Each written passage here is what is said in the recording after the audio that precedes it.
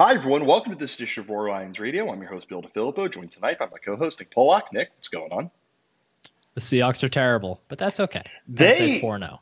they might really stink, man. Yeah, they might. And it doesn't help that they play in the NFC West. So It happens. Also, But the Mariners are still alive for a playoff spot. That's what Mariners really matters. and far more importantly, Yankees Red Sox this evening to determine who is going to be in pole position for to host a wild card game in the American League. I would like it if the Yankees hosted that game, but y'all aren't here to hear us talk about Major League Baseball. You are instead here to hear us talk about how Penn State Fetty Wapped Villanova, Nittany Lions 38, Wildcats 17.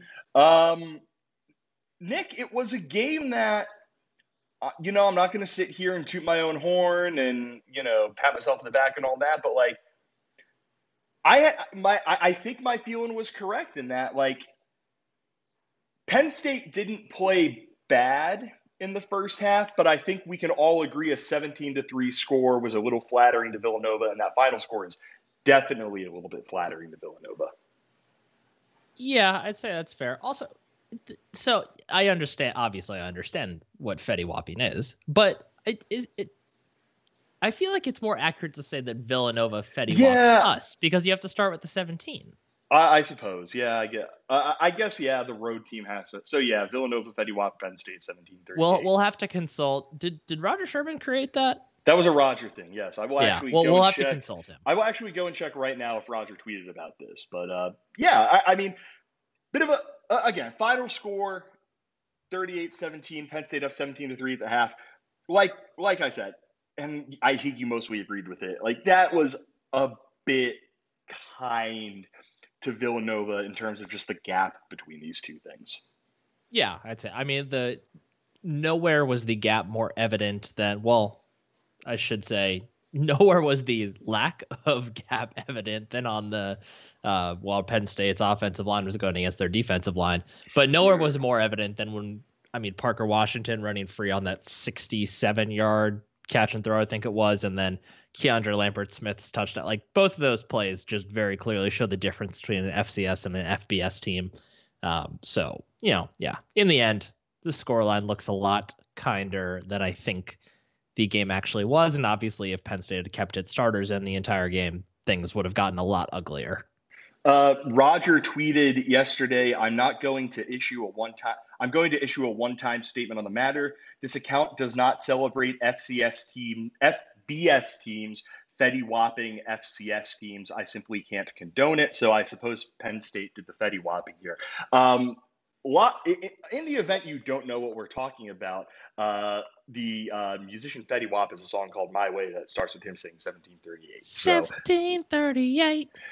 I could cut that. Hey, what's up? Hello. I could cut all of this in post, but I'm not going to do that because I hope Nick is embarrassed. But our front mat at our front door. My wife Holly bought a plain one, and she used her. I don't think she used the Cricut. I think she just painted on it, but she made it so it says, "Hey, what up? Hello." Nice. So let's talk about this game. We'll talk about the offense second because I think the offense is a little more important. I think we'd have a much quicker conversation about Penn State's defense. Then we're going to get into the non-conference recap in a little bit. We have some questions from readers that we're going to address. But Penn State's defense, Nick, I don't know if there's necessarily a ton we can say about it. Allowed 280 yards, 222 passing, 58 rushing, forced a turnover. Villanova 4 for 14 on third downs. I think Penn State's defense did what you expect an FBS defense to do in these games, even though it was against a very good FCS offense. And what makes that so impressive to me is that, and a thing we're going to mention a few times on this podcast when everyone goes and reads snap counts that Dan did on our site today, James Franklin, Brent Pry placed a premium on getting guys in there to just get college football experience. Yeah, the only thing I would have liked to see more of would have been sacks. They had, 1, 2, 3 on the day, and one of them should have been a horse collar tackle on Keziah Izzard. But other than that, that's the only thing that was really my only complaint.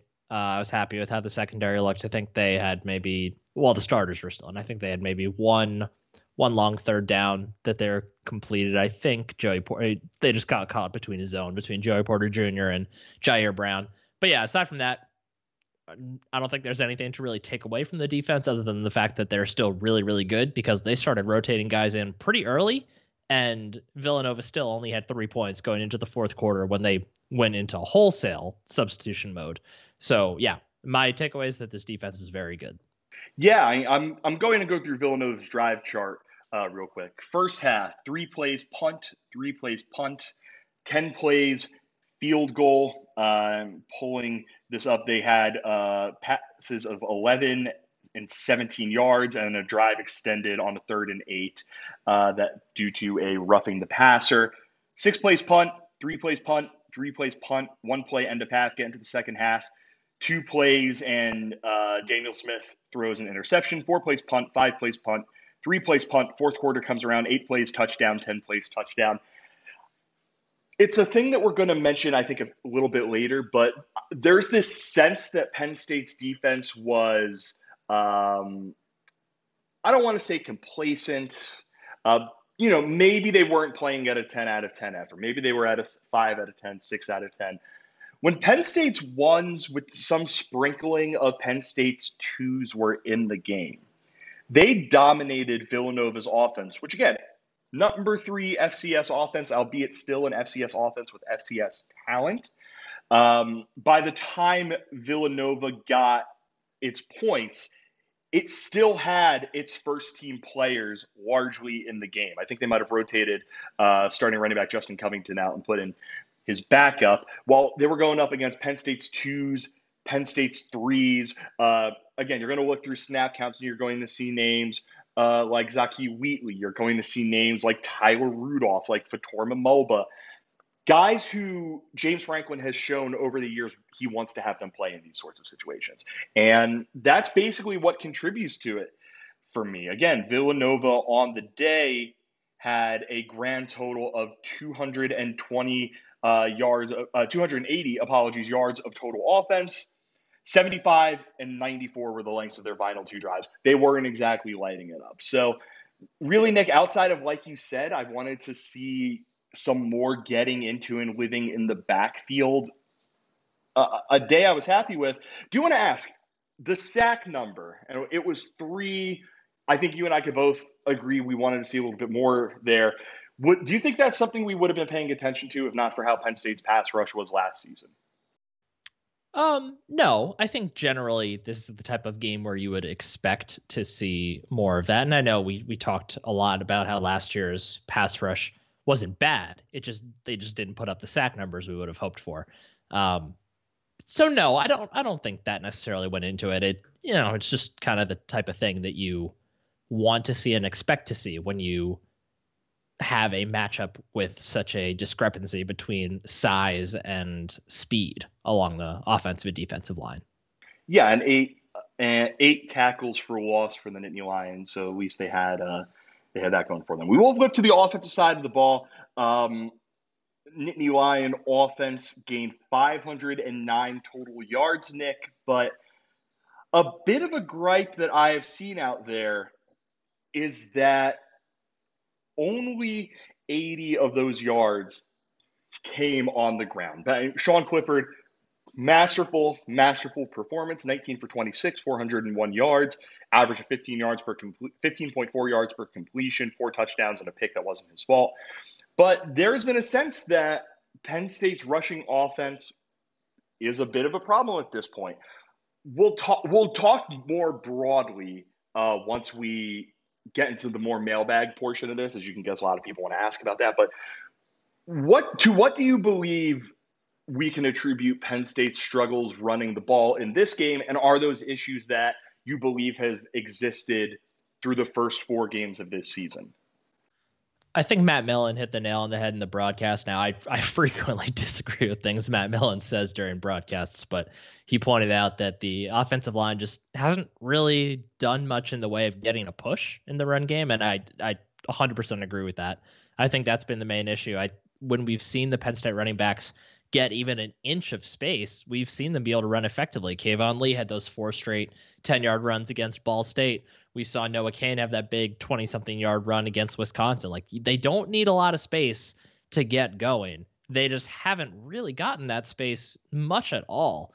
And for me, that's kind of what it comes back to. And we can talk about this more later, but at this point, I'm not sure it's something that is going to be fixed, and I'm not entirely sure that it's something that Phil Trautwein should take too drastic of measures to attempt to fix. But we can talk about that more when we get to the Q&A. Yeah, I mean, it was a point that I saw James Franklin got a little bit of stick for on the broadcast, but it was something like we're at halftime. He said something to the extent of we're averaging 4.5 yards per carry, so it's not that bad. I think he actually said 3 something. Or, But he was saying when you factor out the sacks, yeah, which is fair. That's what I sacks assumed. should be a part of that number. Yeah, it was something to that extent, and like I think I agree. I mean, a big part of the issue is that Villanova's defensive front was just like very aggressive. I mean, you want to see, especially against something like a 3-3-5, where you're going to be able to get into that second level of a defense a little easier. But I do think Villanova was, I don't want to say selling out against the run, but they were just being very, very aggressive against it, mixed with, like you mentioned, and like noted Penn State great Matt Millen mentioned, the offensive line just doesn't really drive dudes back in the running game. And it's a concern. Like, I think it's a concern. My reason for optimism, to whatever extent I have one, is that if Noah Cain is healthy, and there was a mention that Noah Cain got banged up earlier in the week, and they were trying to just, they put a lid on his day pretty early, so he had 1 carry for 2 yards. If he is healthy, I think he and John Lovett, who had 11 carries for 45 yards, 4.1 yards per carry, are a much better complement for one another than Noah Cain and Kayvon Lee. Just because, I think Lee, you want him as more of your change of pace back. And there was this weird thing he did on a few occasions where, despite his size and physicality, like, I almost think his fumble issues are in his own head. And he just, like, got to a point where he could choose to initiate contact, and he like stopped and tried to go in another. Like, it was unusual. It's something I'm going to dog here, but I think Lovett and Cain is a 1-2 puncher. Possibly even Lovett and Lee is a really good running back duo. I was happy with John Lovett's performance, Nick. I thought he looked like the kind of back that Penn State has kind of needed for a minute. Kind of the prince who was promised in Devin Ford. What did you think of his game? Yeah, for me, his contributions in this game, as far as the run game goes, are really the only thing I cared about in this game in the long-term sense. And like you said, 11 carries, 45 yards, 4.1 yards carry. That 13-yard run was nice. He had another, I think it was like maybe a 10-yard run where he dragged defenders with him a bit too, and he went right through the middle of the offensive line. Like, he showed some good things. We know that he has ability as a pass catcher as well. So for me, yes, overall, the run game was not strong. It was not a good performance for them. But the most important thing for the long-term health of the run game and health of the offense is that John Lovett is able to pick up yards on the ground, and he was able to do that well enough. Like 4.1 yards per carry, fine. That's fine. Perfectly fine for your second string or 1B, whatever his real designation is in the offense. Like, that is totally fine. The only thing I was really disappointed in, aside from the offensive line not blocking up the way we think they were, and you touched on it, Kayvon Lee, he just doesn't really look like he totally understands what he needs to do as a running back to be successful. He's not somebody who should be dancing behind the backfield. And he just looks a little tentative right now. He just needs to get the ball and just plow forward. That's all he needs to do. And until he gets back to that, I don't really think he should see the field all that much. Yeah, like I mentioned, I do think the fact that he's put the ball on the deck a few times in the first couple of games is something that's like, you can put on some gloves then, man. Come on. I don't know. He looks kind of badass, dude. And maybe just cover up like the ball with 2 hands. Like, that's all you really need you to do. But Lovett, 11 carries and 1 reception. So take these numbers with a bit of a grain of salt. But on the year, 13 carries, 54 yards, 2 carries. 19 yards. And on his career, he's, dating back to when he was at Baylor, 368 carries, 1,857 yards, 5 yards per carry. So, like, he's a guy who is a little bit different from a lot of grad transfers in that he has a ton of experience against really good high level college defenses. And I think he's going to be a very useful member of this Penn State backfield. Other thing, uh, real quick, Tank Smith, shout out to him getting in there, 1 carry, 7 yards. Always happy to see the big fella get in. We need to talk Sean Clifford really quickly, because I think that even by how much praise we have given Clifford, what he did this weekend, 19 for 26, 401 yards, 4 touchdowns, again, an interception that wasn't really his fault. Very, very impressive. I mean, we've seen Penn State quarterbacks light up lesser competition, Nick. I don't know in recent memory, not Trace McSorley, not Christian Hackenberg, a quarterback who just looked like this was business as usual in a game like this. He looked like there was nothing Villanova could do to really bother him, even though they managed to get home a time or two. Yep, totally agree. And I wouldn't even say that the interception wasn't really on him. It was 100% not on him. It was a great throw. We put it right where it was supposed to be, and Lambert Smith just bobbled it and tossed it up into the air. I'm not sure if any of his throws today topped the wheel route throw to Kayvon Lee against was that against Auburn? I don't even remember now where that was. But regardless, I don't know if any of his throws against Villanova topped that one in terms of just perfectness. But both of his touchdown passes to Parker Washington were about as good of throws as you will ever see Sean Clifford make, hitting it perfectly in stride, putting the ball. The first one, there wasn't any defender in the way to knock it down. But the second one, it was in the end zone. Things were a little tighter, and he still put it only where Washington was able to get it. Those are the types of throws that we have not seen Sean Clifford hit with consistency, the kind where he can put the ball out in front of his receiver and hit them in full stride and let them get on their horse and go. We saw him do that multiple times in this game, particularly on those throws to Parker Washington. This is easily far and away the best Sean Clifford has looked, and he looked just so calm and collected and confident, as he should against Villanova. Like, this is not a defense you should be scared of if you are the Penn State offense, but the way he is operating right now back there, especially with the time that the offensive line is affording him, but also with the way that he has been able to maneuver in the pocket. Granted, the tests in that regard are going to get a lot tougher in the coming weeks, but the way he has been able to move in the pocket and keep his eyes downfield and find ways to make plays has been really impressive. The touchdown throw to Keandre Lambert Smith, obviously that really shouldn't have been a touchdown. Somebody should have been able to make that play. His juke actually reminded me a lot of that was like an Allen Robinson type play where he just, he takes one step and just like kind of goes on an angle, and for some reason no defender was ever able to stop Allen Robinson from doing that. That was what Keandre Lambert Smith did on that play. But for Clifford to recognize that the bubble screen was broken, actually I don't know what went on there. It didn't even look like anybody was actually waiting for the pass. I don't know what went on up there with those three. But for him to then tuck the ball, avoid some rushers, get to a place where he could have taken off if he had to, but then have the wherewithal, like it was very obvious he was not looking to throw that football.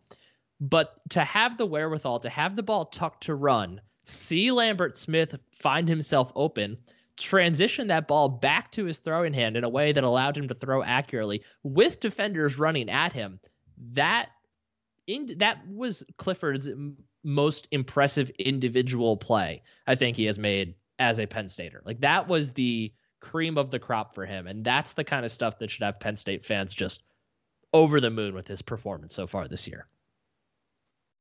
I don't know. Him going deep on the very first play of the game was pretty cool. So I would say yes, but he had he could have thrown that ball anywhere within like a 30-yard window. Yeah, Dotson was going to center field it. I'm just going to mention, I think you hit on everything, but I'm just going to mention some stuff. Sean Clifford is 14th nationally in passer rating, 14th nationally in completion percentage, 15th in passing yards, and 12th in yards per completion. I said this on my Twitter account during the game. I said this on the blog's Twitter account during the game. Like, this is just a different dude from previous years. Like, he said all this stuff coming in about being the most confident quarterback in the country. And if you really take out that first half against Wisconsin, where he was very obviously trying to figure out how he was working within a brand new offense, like, yeah, this dude is he's just doing some spectacular stuff this season. I am going to ask, there is a bit of a sentiment I've seen out there, Nick, where people are worried about how Penn State looked in this game. You look at the final score, 38-17. It actually could have looked a little bit closer because of a touchdown that was called at the very end of the game on a Tank Smith carry that got punched out after his knee was down, but it was a scoop and score by Villanova. 38-17. I think the line that you're going to hear from a lot of people is, hey, you see really good teams play FCS or really bottom of the barrel FBS opponents all the time. And when those games happen, you get stuff like Alabama beating Southern Miss 63-14. You get stuff like Ohio State beating Akron 59-7. Those sorts of things.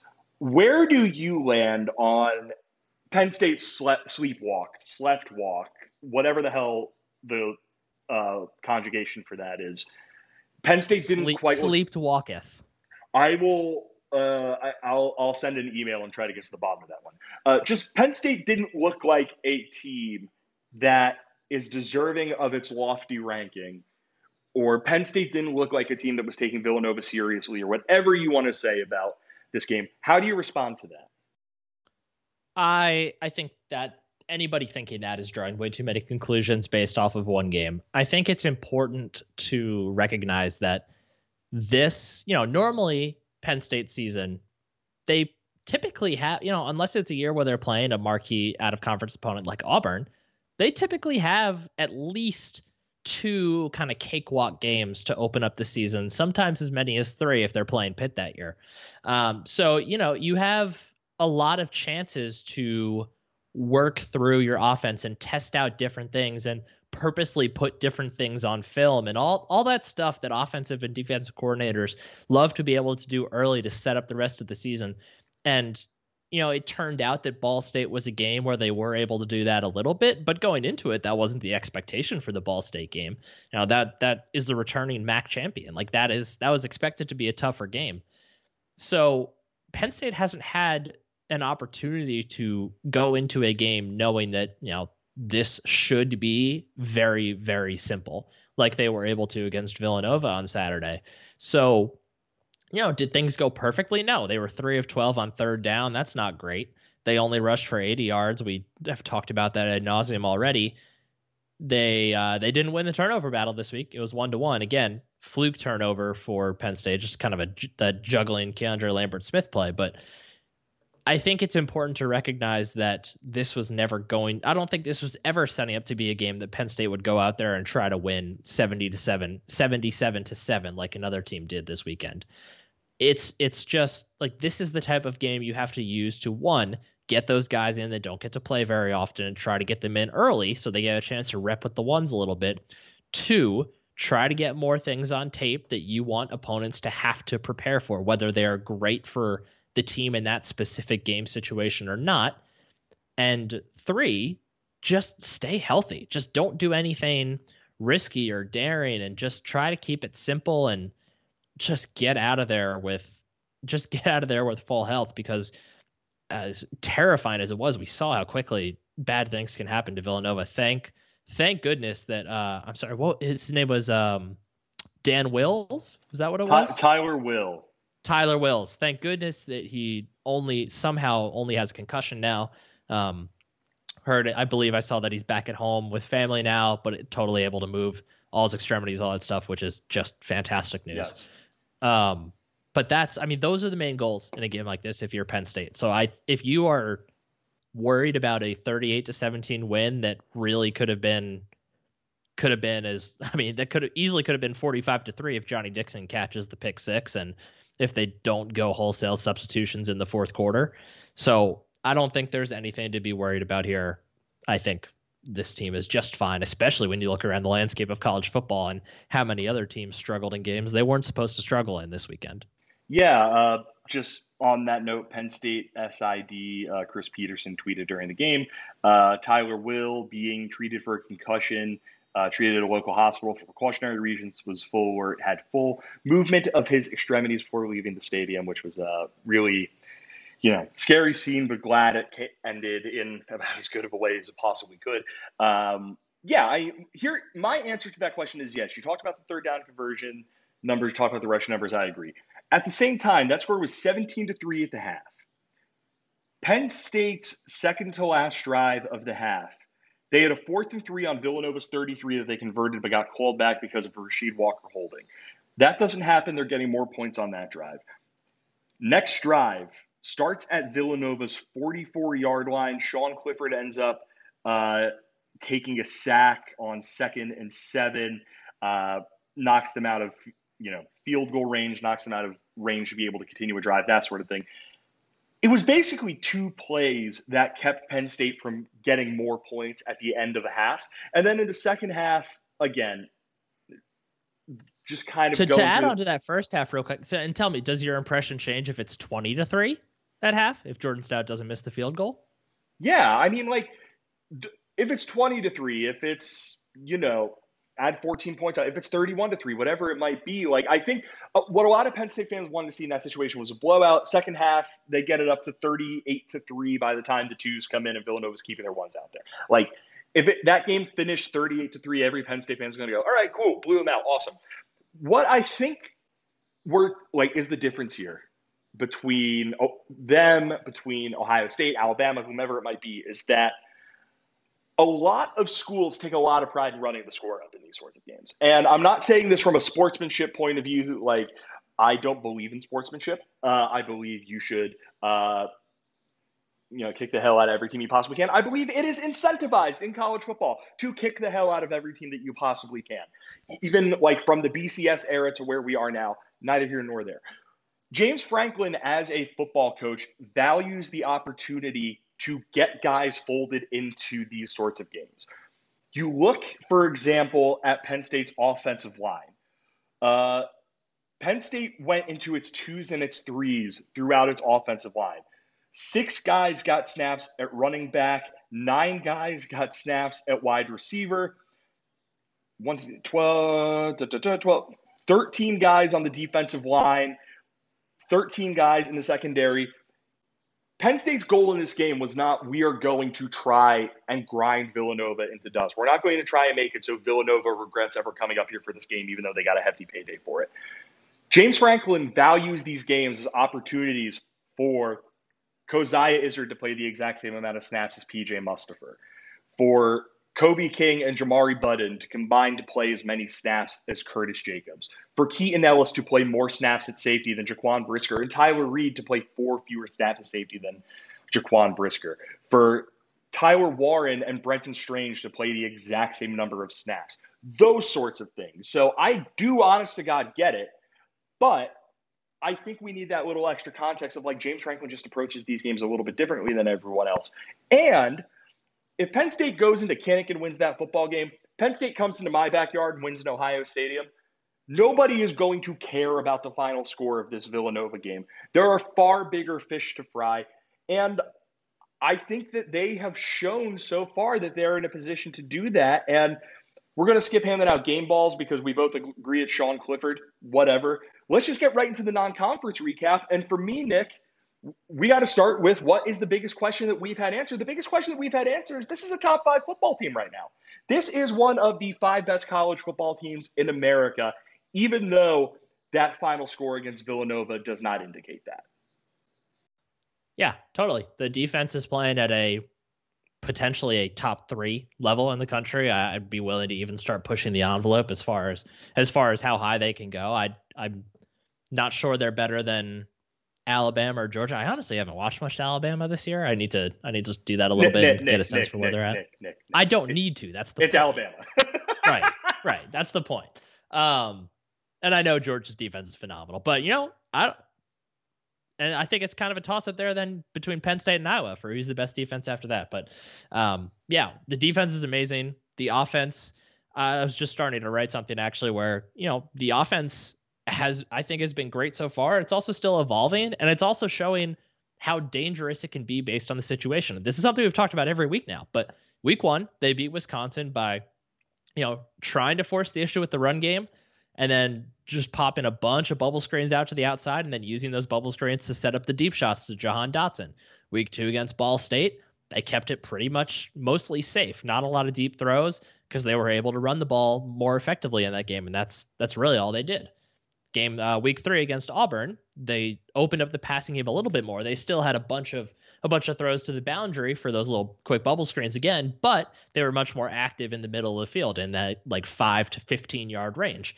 And then this week against Villanova, we saw them just say, screw it, let's just go deep and just start chucking balls up deep. And they really extended it out to a more like a 5 to 25, 30 yard range for a lot of those throws. So they're doing it in a different way every single week, and they're making it really difficult to prepare to play against them. Like if you're Indiana right now, what are the things that you definitely know Penn State is going to try to do against you? You know that they're probably going to try to get the run game going. That's what they've been doing. And they're going to try to attack you with bubble screens. But if you really sell out to try to stop those bubble screens, they're just going to send Theo Johnson and Brenton Strange straight out on their routes instead of blocking, and they're just going to hit them down the seams. Or they're just going to do little pump and goes all day and have Jahan Dotson feast over the middle or deep down the sideline and have Parker Washington run free in the middle. I don't know how you prepare for this offense at the moment. I really don't. So I think the biggest question answered, like you said, is this is a really good football team that is also really difficult to prepare to play. Yeah, I think what I would basically say is that in terms of an actual question that we had coming into the season, that's the broad answer. The broad answer is that this Penn State team wasn't going to let how last year went carry over. They weren't going to get suckered up by a schedule that started out very tricky. Although funny enough, the schedule has gotten exponentially harder as the year's gone on. But just broadly, the answer is that this is an exceptionally good football team. In terms of a specific thing, Nick, I think I would say it is that Sean Clifford, everything that was said about him, written about him, came out of the program about him, is 110% true. This is a different quarterback. This is a guy who looks like he is capable of being that dude for Penn State. Whether or not that means he's going to, be a first-team All-Big Ten pick, an All-American, whatever, I don't want to put that on him because we just don't know yet. But 4 weeks into a brand new offense, Sean Clifford has answered just about every question asked of him. What is your biggest answer, again, specifically that has been answered about this Penn State team? I mean, everything that I wrote about and thought about coming into preseason always came back to Sean Clifford. So it's hard to speak too passionately in any other direction because the answer is, what would Sean Clifford look like? How well would Sean Clifford grasp the offense? All that stuff. But I think another thing we were really worried about, or maybe not worried, but a question that we need to answer was, how would the middle of the Penn State defense hold up? Because PJ Mustipher was good in 2020. I wouldn't say he's outstanding, he wasn't playing necessarily to his level. And then we knew we had a new starter coming in, Derek Tangelo, or perhaps it was going to be Hakeem Beamon. We still don't know what is going on with him. Ellis Brooks, we knew was a solid player, but I don't think anyone felt like he was going to become a potential all-conference player before the season. And then Jaquan Brisker had all the Pro Football Focus hype, but a lot of Penn State fans were skeptical. And then you had new starter Jair Brown next to him. So the fact that those 4 or 5 players are now, aside from maybe Joey Porter Jr. and Arnold Ebiketie, maybe the 5 best players on the defense, I think that they answered the question of, can they be the backbone the defense needs, with an emphatic yes. Those 5 players have been outstanding, and I think they've been the key for the Penn State defense. And that leads to our next biggest question, which is what is the biggest question that still remains for this team? I'll let you go first here because my guess is that we're going to have either the same or very similar answers, and I kind of just took your last one. So by all means, go ahead. Well, I'll focus. I'll stay on the defensive side. I'll let you tackle the offense when we get back to you. I think the big question for me defensively is just how, we've seen this defense play really, really, really fantastically so far. But how are they going to respond when they have to go against Ohio State, who, for my money, I'm not even sure it matters who's playing quarterback. I think is the best passing attack in the country, though I do think Sean Clifford and the Penn State receivers are slowly catching up. But that is an offense with the top two receivers that will be drafted in the next NFL draft, in Chris Olave and Garrett Wilson. Then you have guys like Jackson Smith and Njigba, who has been fantastic, and guys like somebody's son, I think, is waiting in the wings there. It's, someone junior, I don't know. You mean Marvin Harrison Jr., Who? Marvin Harrison Jr. I don't know why his name is Marvin Harrison Jr. because I've never. Is heard his of father? him. Yeah. Yeah, that's the thing. Yeah, I've never that's heard weird. of a father with that name, but Yeah, that's odd. I nothing about him. But yeah, so Ohio State offense obviously going to be a challenge for this Penn State defense to face, and then more and more it seems like they probably should have lost to Rutgers this weekend, but the Michigan running attack is still formidable. And then over at Michigan State, you have Kenneth Walker III, who's been playing damn near like a Heisman candidate to this point. So there are going to be tougher questions to answer for the defense, I think, than they have seen thus far, especially as Graham Mertz continues to reveal himself as more and more of a pumpkin at this point. So I think that's the big thing for me is just how is this Penn State defense going to hold up against more formidable offensive attacks, especially knowing how little they rotate? Are they going to be able to stick to the snap rotations that they've shown so far that they like to use against a team like Michigan that's going to do everything they can to wear you down with the run game? I question if that's possible, and I wonder what's going to happen when they have to put in Keziah Izzard for a couple snaps or Devon Ellis, or they have to go to Amin Vanover off the edge, stuff like that. That's going to be an interesting thing to watch, in my opinion. Yeah, and obviously on the other side of the ball, are they able to run the football with any level of consistency? Like I mentioned, I think once it's John Lovett and Noah Cain in there, they're going to be able to, it's just going to make a little bit more sense. But everything starts up front. And so far, what we've seen is that the group of Rasheed Walker, Eric Wilson, Mike Miranda, Juice Scruggs, and Caden Wallace can give Sean Clifford plenty of time to throw. They're a good pass blocking unit, but their run blocking has been lacking so far. It's funny. In a way, it's funny.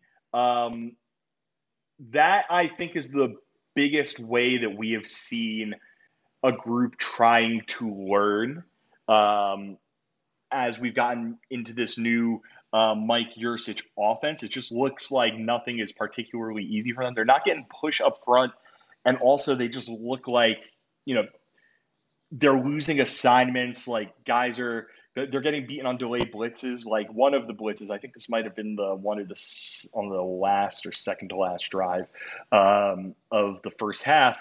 Linebacker for Villanova is just standing there vibing, waiting to come on a delayed blitz, and Eric Wilson, I think, just lost track of it.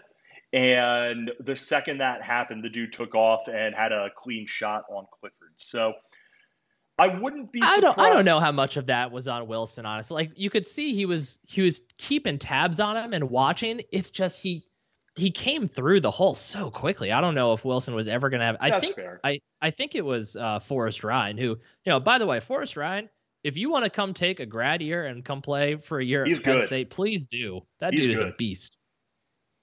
But yeah, like just stuff like that. They look like they're a group that is a work in progress. And in a way that's not too surprising. I mean, Eric Wilson didn't play last season, and this is his first year after making the jump from FCS to FBS. Harvard is FCS. Mike Miranda was a guard last year, and he's now at center. And in addition to that, he's anything he might have learned by osmosis about being next to Michael Bennett now kind of has been thrown out the window. Juice Scruggs and Caden Wallace, two really talented players, guys who've been impressive, but are still new full-time starters. So I have some cautious optimism that they'll be able to get a little bit more of a push as they get more comfortable now, make things work for the rushing attack. But we have a few questions about that at the end. Let's move on to just real quick, Nick. Our final recappy thing is just, what are your thoughts on the team now versus what your thoughts were at the beginning of the season? I think at the beginning of the year, it was a lot of cautious optimism, but understanding that, listen, this has a chance to go belly up very quickly. But I also think that they've earned the right to not have those questions asked, that they've earned a level of respect with how they've played through the first 4 games of the season. Yeah, I mean, aside from, we weren't asking questions about the run game before the season started or at the beginning of the season. Enough. Yeah, but I think every other question we had about this team and how successful they would be at doing certain things, I think I can't think of anything that they're not doing that I had questions about. I think this has been a very, very good football team. They have done almost everything right since the second quarter or the second half of the Wisconsin game, with the only caveat being that the running game has become a question that we didn't foresee being a question. So, yeah, I mean, as far as where I think they are now compared to where they were in the beginning, this is a special football team. And I kind of had I think it was in a roundtable that we did before the season about what will define success for this team in 2021. And my answer was, I think they need to make a playoff run, or at very least a run at the Big Ten or something, because this has the potential. This offseason has the potential to see a lot of dudes leave this team, either just because of where they're at as far as their graduation years and all that, or guys that will be high picks in the NFL if they choose to do so. This could be a big offseason for attrition. So to me, I always kind of saw this year as you better win, because there's going to be some retooling that happens in 2022 and beyond. Not that retooling can't lead to something even better with the quality of recruits they're bringing in, but still, they have answered every question I've had with A+ answers, and that's why I'm willing to give them the benefit of the doubt with a game like this Villanova game, because they've earned it. Yeah, my entire thing was that there was just the possibility that they lose to Wisconsin, they carry that into Ball State, they lose to Auburn, they beat Villanova, and suddenly we're looking at a 2-2 football team that is just not convincing in any way, shape. We basically are looking at a Penn State team that is what Wisconsin is right now, right? Where we know there is stuff that they're good at, but the stuff that they're bad at, which would probably largely stem from the quarterback, would cost them against teams that are not at an FCS or low-level FBS level. And what we've seen so far is that this is a team that has figured out its passing off. It has figured out the stuff that James Franklin wants them to do. Defensively, they're just good. There's no need to talk about it. There's just a really good defense. They're able to create havoc plays. They have a very good back seven. Their front seven isn't perfect, but it's getting better and better, and we can see the signs of being an excellent defensive line. Offensive side of the football, we know James Franklin wants to win the turnover battle. We know James Franklin wants to win the big play battle. And as long as you win those two things, you're going to put yourself in a position to succeed. And so far, Penn State has done an exceptional job at winning both of those. And to me, that's where the optimism comes from. You're building off of the two building blocks of the program, as opposed to last year where Penn State wasn't winning the turnover battle. Penn State wasn't winning the big play battle. And those fundamental things of the offense, and really the fundamental things of the defense, because the defense was a little bit leaky in allowing big plays. It wasn't forcing turnovers all that often, that sort of thing. Those building blocks weren't there. Well, they're there now. And you can now, after 4 games, go, that's where we are. We can now start going to where we want to go based off of us using this non-conference league to figure out those two things. For the speed with which they've gotten Mike Yurcich's offense installed is incredible. Like, it is nothing short of incredible what they've been able to do with that. And I'm excited, to see what they are going to do on the horizon because, like we mentioned, Nick, the schedule, we thought this was going to be, I don't want to say this is going to be a dip, but we thought the first three games were going to be slugfest. Villanova was going to be a bit of a reprieve. Indiana was going to be a home game, but it was going to be tough regardless. Iowa, maybe not that great. Illinois, maybe not that great. And this would kind of be a bit of a lull. Well, all of a sudden, Indiana looked like it started figuring some stuff out last week. Iowa is a fantastic football team. Illinois is still Illinois. And then the back half of the schedule is all teams that have that received votes in this past AP poll. So I don't know. Like, I would have been scared if you told me those things at the beginning of the season. But right now, like, I'm excited about the challenge that is going to be the final 2 months of Penn State's season. What about you? Yeah, no, totally. I would so much rather watch my favorite football team play competitive, exciting games week in and week out than, have a 3-week stretch of Illinois, Akron, and Kent State. Like, that's not fun. Like, it's fun to see, like, backups get in and things like that, but I want to watch my football team play in entertaining football games. Like, I think the best example of that is the Rose Bowl. Like, yeah, Penn State lost that game, but that was one of the most entertaining football games I've ever watched. And I still look back on that game fondly, despite the final score. So I would much rather have my team be in the situation that they're in right now. This is going to be an awesome, awesome few months of watching football. Because you're right. The only lull is Illinois. And then I believe the bye week is right next to Illinois, if I remember correctly. Indiana at Iowa, bye. Illinois at Ohio State. Yeah, so there's your lull. Your lull is the bye week in Illinois. So I love that. I love that they are going to be in these great close games every week because it's only going to make them better for the long run. And for my money, this is the best team in the Big Ten right now. And I would love to see them continue to be tested as often as possible because that also just gives you more leeway. Like, if you're playing great teams every week and you do pick up a loss at some point, but let's say they lose to Iowa, for example, as long as they get through the rest of the schedule, let's say they play for a Big Ten championship, all that, especially with Clemson now effectively out of the college football playoff talk, 11-1 Penn State with the resume they're going to have will still very much be on the table. I prefer they just go ahead and run it and take the whole thing and be undefeated going into the playoff, but it's just so much more exciting this way. Yeah, seeing people put Penn State as like a 2 or a 3 seed in the playoff, it's just been like, whew. It's not weird. No, it's not weird. Like, I enjoy it. They belong there. Yeah. Moving on to the mailbag. I'm going to group together these first 3 questions for reasons that will be obvious after I read them. From @DeuceHorse1, is the running game really as big a concern as it appears? How can the O-line be so good on pass blocking and so bad in run blocking? I am Brad Minoski. What do you think is Penn State's problem with not being able to run the football so far? @2Logical4, is there anything else to talk about aside from the O-line's putrid display on Saturday? Nick, I spoke a bit about the offensive line. I'll give you the podium here.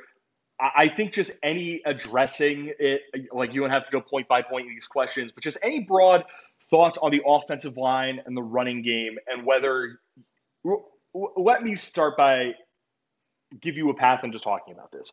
1 to 10, how concerned are you about Penn State's running game as a whole?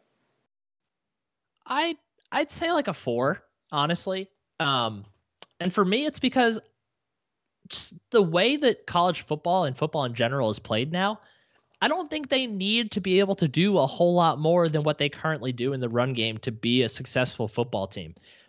It's 2021. Football is played through the air. You win and die by the pass. That there's a reason why people aren't predicting Iowa, for example, to go to the college football playoff right now. There's a reason why teams like Wisconsin are not playing well. There's the ceiling is just only so high when all you can do is run the football, because at some point you're going to be in a position where you're going to have to move quickly down the field. And the best way to do that is by passing the ball. Would I love to have Penn State's run game, pick things up a bit so they can say have another great closeout drive against Illinois in their house with Noah Cain battering his way down the field? Absolutely. And I am not at all saying that they should stop working on those things, because if they can do that, then this offense is pretty much unstoppable. But I just don't think that, one, it's worth changing anything greatly along the offensive line to try to achieve that goal of a better run game, because I think the assessment that the O-line's play has been putrid in any game this season is extremely unfair, because their pass protection has been outstanding for most of the time. Clifford's been sacked a few times, but some of them have also been his fault. So I don't agree with that assessment in the slightest. So I think doing something like, I think the only logical thing you could do would be to try to move Juice Scruggs to center and let Bryce Effner get a crack at right guard, or Des Holmes or something like that. And I think that'd be a mistake. So I just don't think that it's as big of a deal as it's being made out to be. As long as they can as long as they are not falling backwards on every single play that they run, I think it's fine, because those quick bubble screens and all that stuff, that's an extension of the run game.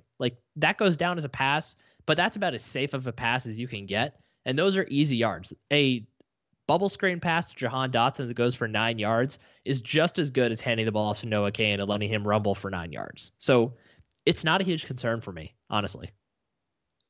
Yeah, the only thing I will add to that is, one, I think they're going to end up being fine. I don't think that it's something that I think they'll figure out as time goes on.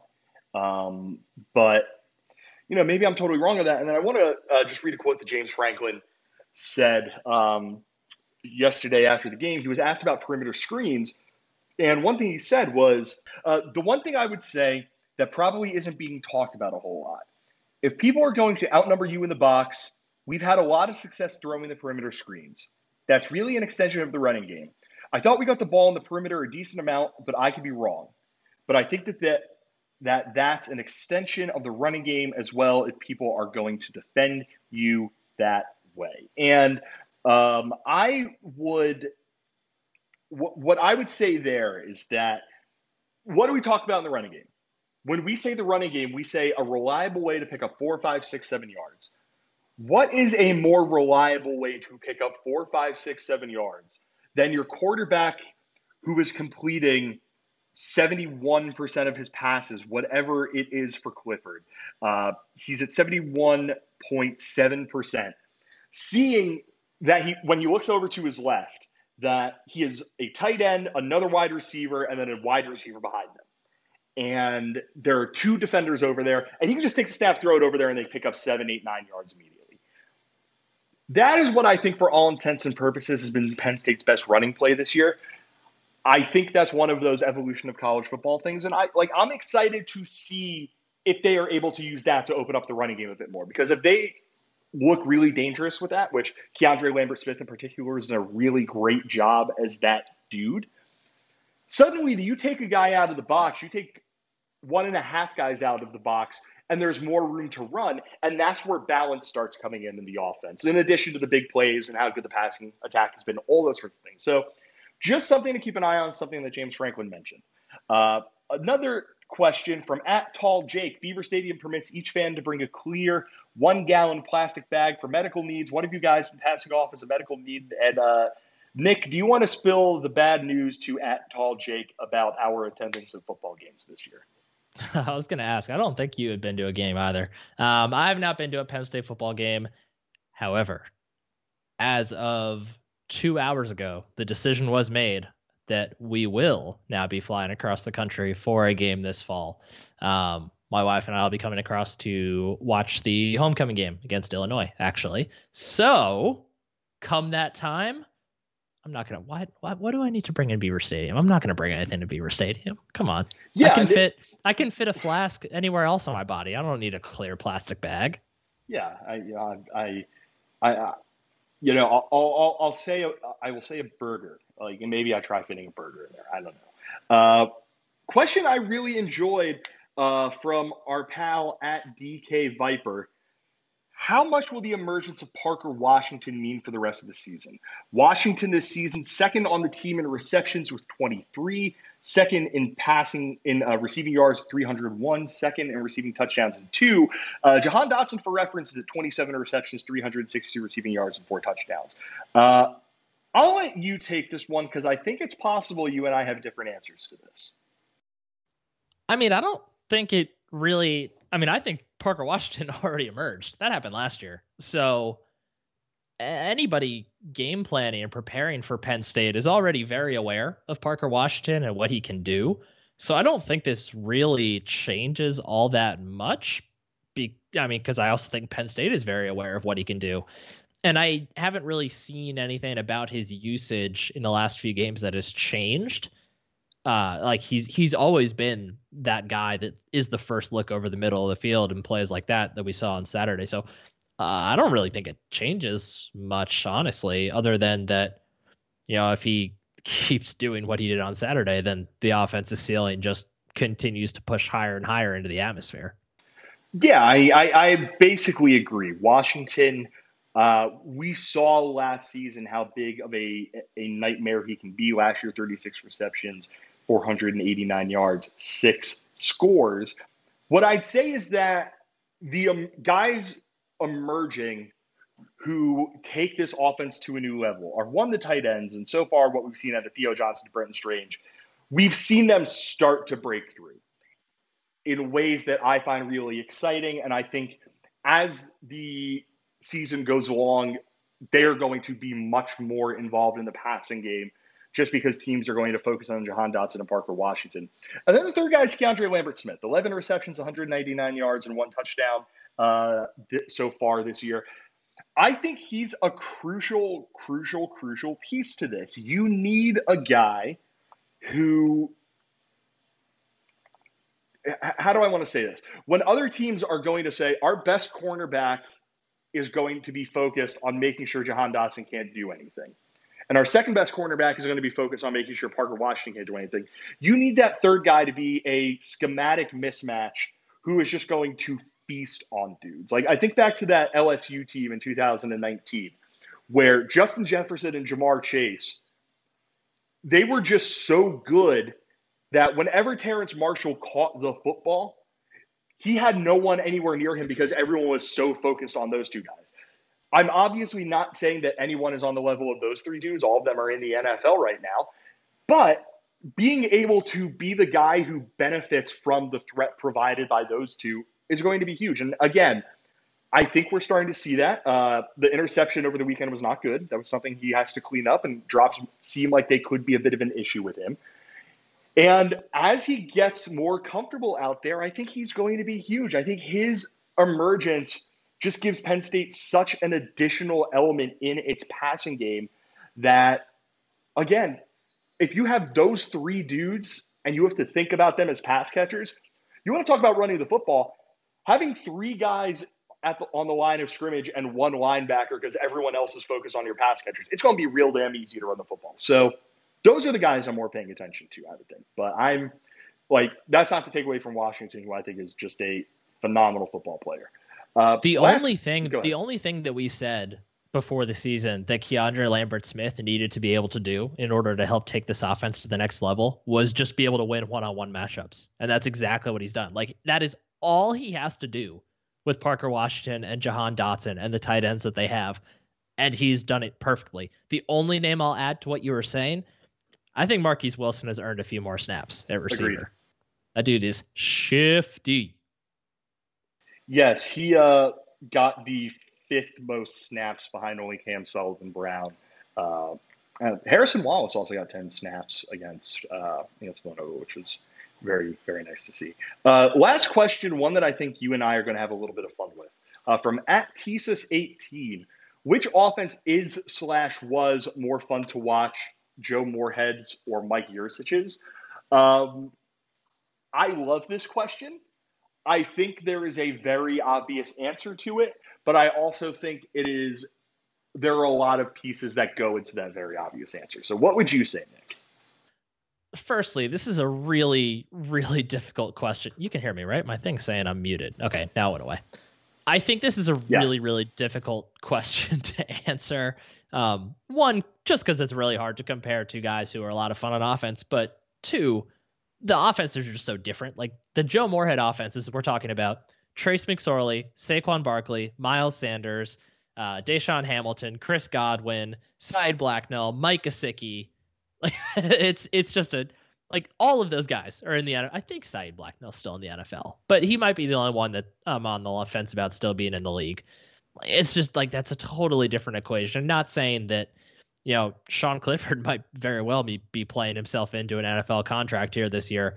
I expect Noah Cain and John Levitt probably get a shot in the NFL. Parker Washington, Jahan Dotson, Keandre Lambert-Smith could see all of them there, as well as Theo Johnson, Brenton Strange. But it's just a totally different equation in that regard. So I don't know if I can compare them directly like that. However, I think Yursic's offense is more fun in the way that it seems to just be just so perfect for putting guys in the exact position that they need to be in order to find huge success. I think Joe Moorhead's offense was more fun in the way that his goal was just to make the opposing defense look stupid, and he did it so perfectly a lot of the time. Yeah, I mean, you touched on the big thing for me. Like the 2017 Penn State offense is the best one I've seen. Like we were both 2 years old during the 1994 season, so we're bad people to answer that question. But you turned 3 during that season. I will specify that. Yes, I was much older. Here's the thing. Yes, you have me by, I think, 4 months. Here's the thing. Trace McSorley is not just a guy who made it to the NFL. Trace McSorley is a guy who got drafted into the NFL at quarterback. Saquon Barkley was a top I thought you were going to say he's a guy who became a meme in the NFL. Well, he started as a meme in Happy Valley because that song's from his college days. Neither here nor there. Saquon Barkley was the number 2 or number 3 draft pick, something in that ballpark. Number 2. Miles Sanders was a second-round NFL draft pick. Go to the receivers. Deshaun Hamilton was a day 2 pick. Mike Gesicki was a day 2 pick. Juwan Johnson went to Oregon. I think he was an undrafted free agent. Like, even want to go back to Chris Godwin, he was a day 2 pick. To me, it's Joe Moorhead, and it's not close. And it's not because of Joe Moorhead. It is because the amount of NFL caliber talent that was on that offense is just something that's going to look fun. That offense averaged 41.1 points per game. Something that I don't think Penn State's offense is going to be able to achieve this year just because of how tough the schedule is. Neither here nor there. Having said that, I think there's a way that Sean Clifford could get drafted. If he continues to be a QB who makes really good decisions and has an accurate deep ball and can run a little bit, I think he could be a guy who makes it to the NFL. Running backs are a little hairy. I don't know what Noah Cain's NFL future is, Kayvon Lee's NFL future, John Lovett's NFL future. I think at the very least we could say they don't have the NFL futures that Saquon Barkley or Miles Sanders had. And then move over to the receivers. I think Jahan Dotson is going to be a very good NFL receiver. Whether he's on the level of a guy like Chris Godwin, I don't know. Parker Washington, a guy who can have an NFL future. Keandre Lambert-Smith can have an NFL future. Brenton Strange, Theo Johnson can have NFL futures. But they're so early along in telling the stories of their football careers that I don't think we can project that out quite yet. So that's what I will say is this, though, Nick. I think Mike Yurcich is like a psychopath. And oh, yeah, 100%. The joy that he seems to take, like the first play of the game, he was like, all right, Jahan, just go. Like he seems to take more joy in calling passing plays that just break the back of the defense. That's something, I really, really, really like that. And I'm excited to see how that happens as we go on. But just from a sheer talent perspective, I don't know how this Penn State offense can compare to that 2017 or 2016 offense. I'm 100% expecting Yurcich to do everything he humanly can to drop 60 on Ohio State. Like he seems like the kind of guy who would just take immense pleasure from just abusing one of his former teams. I'm really excited for that game for so many reasons. Yeah, maybe he'll be able to get another Ohio State linebacker to quit mid-game. I was telling someone back to the Moorhead teams real quick. I listed off for somebody the other day the players that were on the 2016 Penn State offense. They legitimately did not believe me that all those players were on the same team. Yeah, I tweeted this earlier in the season. It was during the Oregon game, but it was just like, man, imagine that Oregon offensive line on that Penn State team. Like, that team wins a national. Like, I'm going to go to my grave thinking that if Penn State's team in 2017 had like an offense, they were a slightly below average to average offensive line. If that team had a good offensive line, I think they win the national championship that year. I will go to my grave. That will be my the 94 team should have won a championship over Nebraska thing, but I don't know. I don't want to be too mean to Nebraska fans because, they missed the respect that they got in the Big 12, so we won't be too mean to them. They got poopy in their diapers. It's not going to be at the same level, but that 2016 Penn State roster is going to be the one that like in like 7-8 years that, you know how people talk about like the 2000 and 2001 Miami rosters when you just look like this is a couple of years. Most of those guys are gone now, but when you look around and you point out, so Ed Reed, Jeremy Shockey, Jonathan Vilma, Andre Johnson, and you just kind of list off all the NFLers that were on that same roster. It's not going to be to quite the same degree, but I think I was about to say, Nick, you need to make sure you were saying that we are not as good as that Miami team. No. And just in terms of like when you look around the league, you'll be like, that guy was also on that. Like Penn State, there's not enough defenders from that team to really even come close to measuring up to the same scale of it.